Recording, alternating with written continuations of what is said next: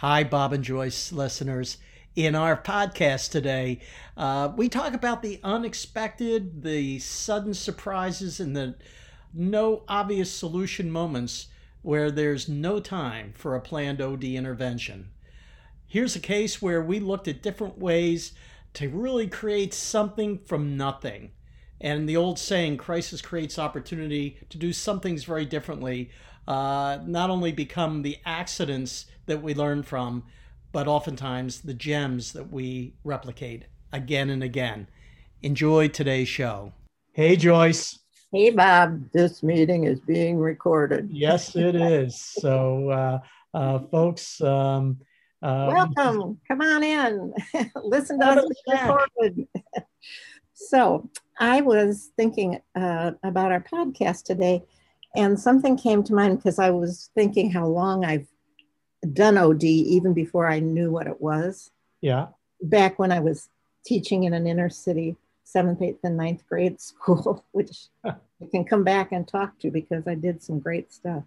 But I was thinking how I was in charge of training social workers for the state of Illinois. And I was relatively new to the job when my boss told me that I was in charge of the certification or the training, that the assessment that they have to take every year to go, yeah, I'm okay to do this.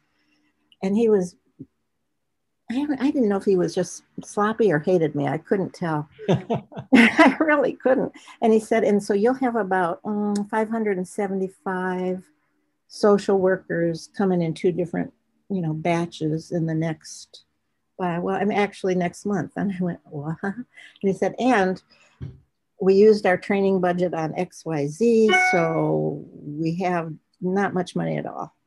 And I said, what am I supposed to do? So let me see if I can size this up. So you're relatively new to the job. Yep. You have a boss that kind of just casually says, oh, we've got, and I love the way he used 250 batches, like somehow they were units coming in as opposed to human beings.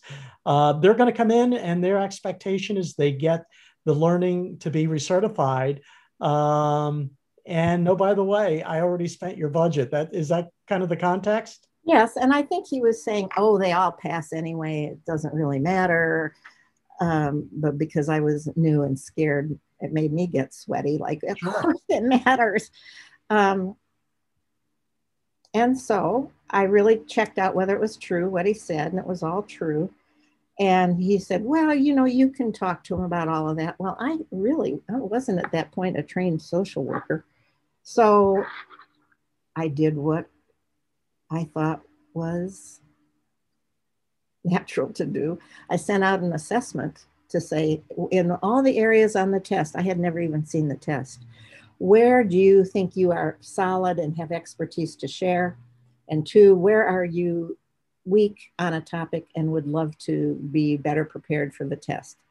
And I made it that simple because it was a lot of people.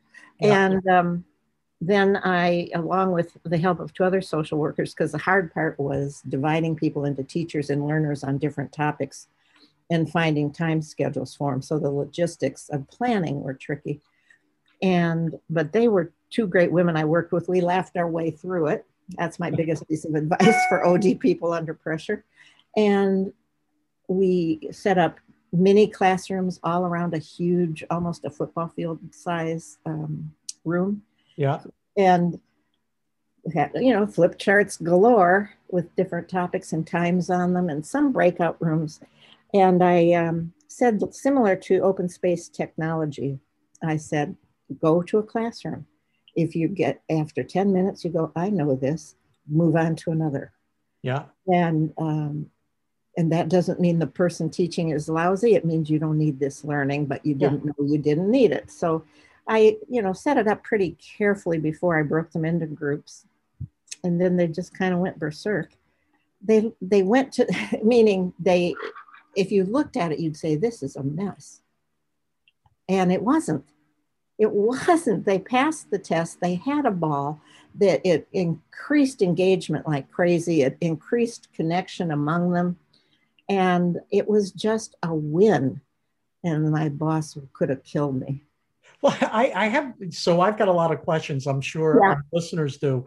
The first that comes to mind, a lot of times when someone knows they've got to present to a large group or even a small group, it causes some level of anxiety. Did you, once a person said, hey, I feel very comfortable and competent in this area, did you kind of set the expectation beforehand that they would be asked to share? Oh, yeah. Okay, so they knew they had Yeah. enough No, time no, to I figure sent it back out. and said, given your expertise and given the needs of others, you'll be teaching this 4 times in a row. And what got complicated is if they were teaching and also wanted to go learn. Yeah. And we wrestled with that on paper galore and finally said, you know what?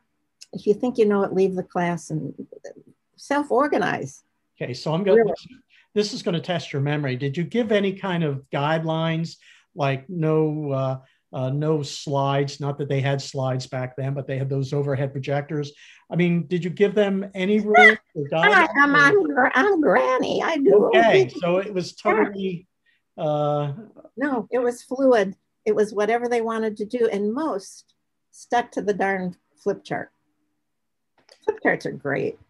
so why was your boss cuckoo? I don't know. I think he was wanting to move on to something else. And he was very beyond laissez-faire. That's all. Okay, And yeah, he was sort of likable. And he had hired 3 of us at the same time. And we just turned into the musketeers. And I should have known because earlier he said, I'm bringing in a group of 25 social workers and you need to talk to them, teach them developmental stages of kids from birth through age 15. And I went, okay, I have. what Well, you know I what? divided them up. I said, I didn't divide them up. I said, okay, we're going to talk about developmental stages. Who has experience with kids 0 to 1? Yeah, And they came up and I interviewed them. And that's how we did it. that is cool. Now, I thought maybe his going a little crazy was the fact that he expected you to be the kind of talking head at the front of the room lecturing, and as opposed to I don't think he cared. I do care. think that the 3 of us had gotten a lot of attention Yeah. for our vitality and engagement and creativity. And I think he was going, hey, you think you're so good? Here's this. Okay. So you talked about that the end, the outcome was good. People loved it. They were engaged. They passed, got their Yeah. certification. Yeah. I mean, how did you feel on the morning of, or, I mean, you literally hadn't done something like this. It was being thrust upon you. Well, What gave you the courage to jump in? desperation. Okay. What was I going to do? Yeah. Yeah. What At was that I going point. to do? And trust in people and trust in learning. And I was actually pretty excited that by the time remember, there were 3 of us doing this to get it, once it was set up, the room and the excitement, and people, when they were asked to teach, came really ready. And there were some great social workers with 20 years of experience that had never been asked to share their knowledge, Yeah. Yeah. Yeah. you know. Yeah. So And I think you were a part of a group that coined the expression humble teacher, proud learner. I mean, that's a great example of it. mhm, mhm, It really mhm. is. And the other one was everyone teach one. Yeah. And yeah, yeah, I did, and we can come back to this another time. I did create a model for the learning organization and how it works. This is the thing where, and I've got great material on that we can offer. This is one when I took it to the chairman of the board of the whole shebang. He said, Joyce, you've created a Taj Mahal. I said, I got excited. He said, well, go get bored. Go get bored and come back with a more simplified version. Yeah. So, I've got an example that it's a totally different context, but I think it gets at some of the desperation that you may feel about how to pull something off, and at the same time, kind of leaned into the group that you were bringing together to figure it out for themselves. I was, and I think we may have shared, or I may have shared this. probably one of the most excruciating experiences that I had in HR was when I, along with an entire leadership team, had to hold a secret Oh, about who was purchasing our stores.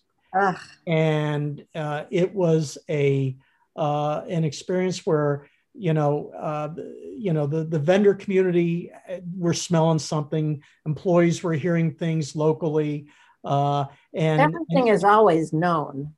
oh yeah. So that's kind of what I'm saying. I mean, Mhm. something was happening, and yet this group of 35, 40 leaders had to lead with integrity, but honor, not but, and honor the demands that both the business legally, in terms of the sale, was putting on us. And there was a lot of chaos and people feeling powerless. And Who so felt powerless? That, um, that those 40 people or I, the yeah, company? that's a great question. I think the people that were on the front lines. So if I'm back in my corporate office, we all knew what was going on and we could kind of share, and it wasn't a big issue. But if you were in front of your employees or you were doing hiring, and you knew that this store was going to be sold in 3 months, Yeah. how do you carry that? So I was asked, as kind of the HR OD guy, um, to bring this group together. And I was given kind of carte blanche. We Yeah. just need to kind of hold this group together Yeah. over the next 4 months Yeah. until things get announced. And people used to refer to it as the Friday meetings from hell. Yeah. But we brought a group of 40 leaders together. These were district managers, specialists, Yeah. buyers, different And functions. that essentially said, leak here, don't leak out there. Well, it's funny, and this is where it was, I think, very similar to what you shared with your story. I didn't have a tight agenda. Mhm. I really came at it from really two vantage points. So, for you that drove here today, what is most worrying you about what's happening right now? Mhm. Mhm. And what do we need to do to support you? Yeah. And at the same time, I would turn to the top two or three leaders in the division and say, what's important that we share with this group based on what we know now? Mhm. Mhm. And what are the questions we need to be asking so we fully understand their circumstance? And Mhm. it was a 4 hour meeting. Uh, usually our president or VP of operations would kind of share the state of where we are and what was going on. Here's Mhm. what I can tell you. Here's what I don't know or can't tell you. Yeah. And then people in small breakout groups brainstorm what do they need to feel supported? What are the issues they're dealing with? Yeah. And the sharing was powerful. And I don't think it made things perfect by no means, but people felt that they weren't in it alone and left with some tools, with some phrases. I mean, the one thing I loved about our vice president, he was a teacher, and he would often use his words and his perspective Mhm. for others in the room to say, "Hey, that sounds good to me." Mhm. I'll kind of put it through my own voice, but Get a sentence ready. yeah, get a sentence ready. So I and I think what was key in both of our examples, it wasn't about what we wanted people to know as much as what is it they needed. In your case, to pass the test. In my case, to be able to go back and feel confident and comfortable, carrying the burden of this Yeah. secret. Yeah. And in mine, it was different because of the content. It validated how much certain people knew who never got a pat on the back for knowing it. You know, Yeah. a 25-year-old, a 25-year employee was teaching how to enter a violent home, so that part was an extra bonus. Yeah, for sure. But, I think we did so much of I think, really great things come out of a moment that demands a different model. Yes. You can't tweak and if you are brave enough, or if you're not, pull in a bunch of people. We always conferred when, at least I did when I was scared, but I trusted it so much. I know that it worked. I mean, I taught seventh, eighth, and ninth graders in a racially angry school system, and I had 35 kids in each class, sixth, seventh, and eighth graders. Yeah. And traditional was not going to work. It was just not going to work. And I immediately placed all the chairs in a circle around the room and turned them to the wall on the first day. Yeah. And said, you have to be here. I hate that. I want you to be here. So don't be here until you want to be here. And I'll know that you want to be here when you turn your chair around. Oh, I love it. And that's how we started. And so then I would give a lesson and I would answer the lesson. And they were laughing pretty soon because I was saying, okay, nobody turned their chair around. So I'm going to be the teacher. Now I'm going to be the student. And I would read out loud something from a book. And then I'd say, what was your reaction to that? And I'd say, I thought it was pretty boring. And then their ears would pop up. But I also created homework pods. Yeah. Where everybody helped everybody else do homework. These kids were not given much chance of anything. And to see how much they came up with was amazing by creating the structure for allowing talent to emerge. Yeah. You know, it's funny. I just did that. I teach an entrepreneurial class with 3 other co-facilitators. And in the past, we would have one of us be kind of the homework cop.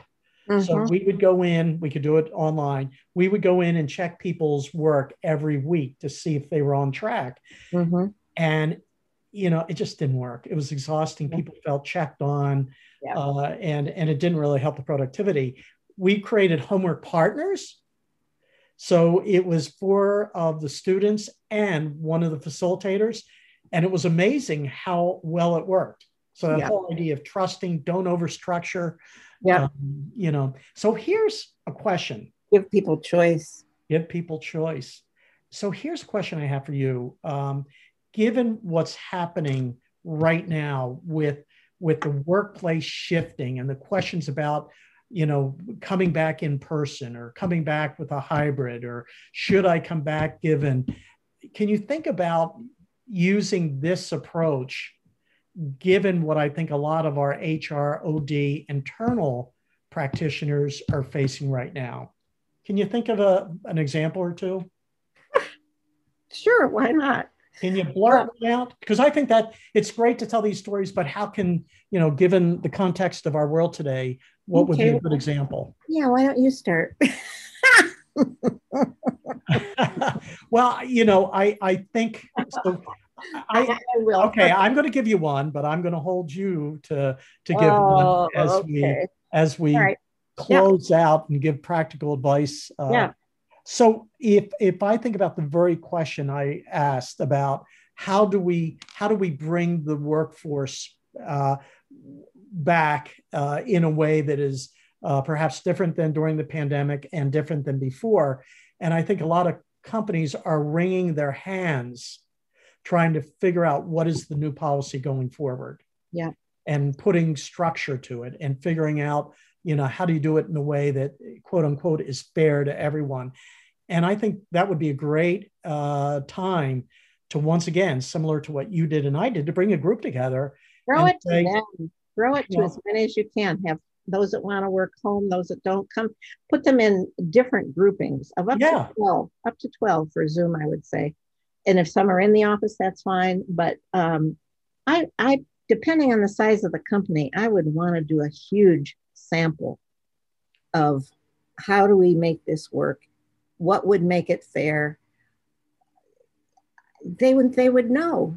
Yeah. Yeah. Well, I have some ideas. First of all, don't let Zoom or distance stuff feel like distance. Yeah. Assume there are no buildings of any kind. You're just a bunch of floating people. How are you going to come together and do what you need to do? Don't let the bricks and mortar be a barrier. They're not. I've done team building things with Zoom, and it's just fine. If you're good at facilitating, and if you can set the environment right. Yeah. So I think that, I mean, in both cases, it shifts the burden from you having to have the training and the answers for this group coming in.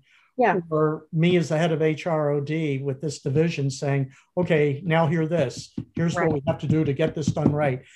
Can you think of perhaps another example? If you feel your feet are on fire, I'm holding your feet to the fire. Can you think of another example of? Well, we did it so frequently. Always giving, quote, the power to the people. I mean, I'm thinking when we did those 2,500 vision meetings, or of about 300 to 400 people a meeting, bringing in the store managers to do the facilitation, and people would go, they can't do the facilitation, they don't know that. We know how to do that. There weren't enough of us, and all you had to do, they really were getting really scared until I say, pretend it's your house, and you have people in your home, and they haven't met each other, and you want them to have a good time at your house. You're a host the damn table. And anyhow, that's kind of another example. Yeah, well, no, it's good. The open space technology, where we had 300 people come in and simply say, what's the most important thing for the people in this room to talk about? And different people would pick up a stake. We had stakes with a sign on it and write their topic. And we went till nobody else owned a stake. And when they did, we said, disperse, people, and everyone follow the conversation you want to be in. And I think we structured it sort of in that I rang a bell at 90 minutes and said, switch topics. And they kept notes, once again, on the wonderful flip chart. And if the person who said, I want to talk about hiring, suddenly wanted to go to something else, he or she would hand the stake to somebody else. Yeah, and they'd carry it. It was the question or the topic that structured the group. So yeah. So what I like about this topic, so we're kind of in the closing of the conversation. Thank God. I wondered what else you were going to ask me. Well, what I'm taking away is this is a nice blend of HR in terms of dealing with practical, real issues. It's training and development. So how do you create learning that lasts? And then certainly OD. How do you set up a process that reinforces the culture that you want? It's a great process that you laid out for us today. Huh. Brilliance, Joyce. So I need you to drop one big fat last pearl on our listeners. No pressure, Joyce. I'm glad you said pearl. When in doubt, give it to the people. When not in doubt, give it to the people. Don't make that feel too slow or too heavy. Do it. When nothing else is working, give it to the people. Okay, Joyce. We're irrelevant.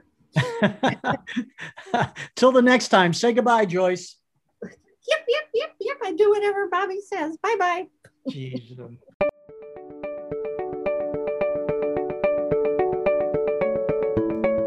Thank you for joining us on the Bob and Joyce podcast. We hope you enjoyed this episode and picked up an idea or two to go forward and do great work. For more information, please visit us at bobandjoyce.com. If you like today's podcast, please click subscribe. And even better, give us a quick review on Apple Podcasts. It supports us and helps others to find the show.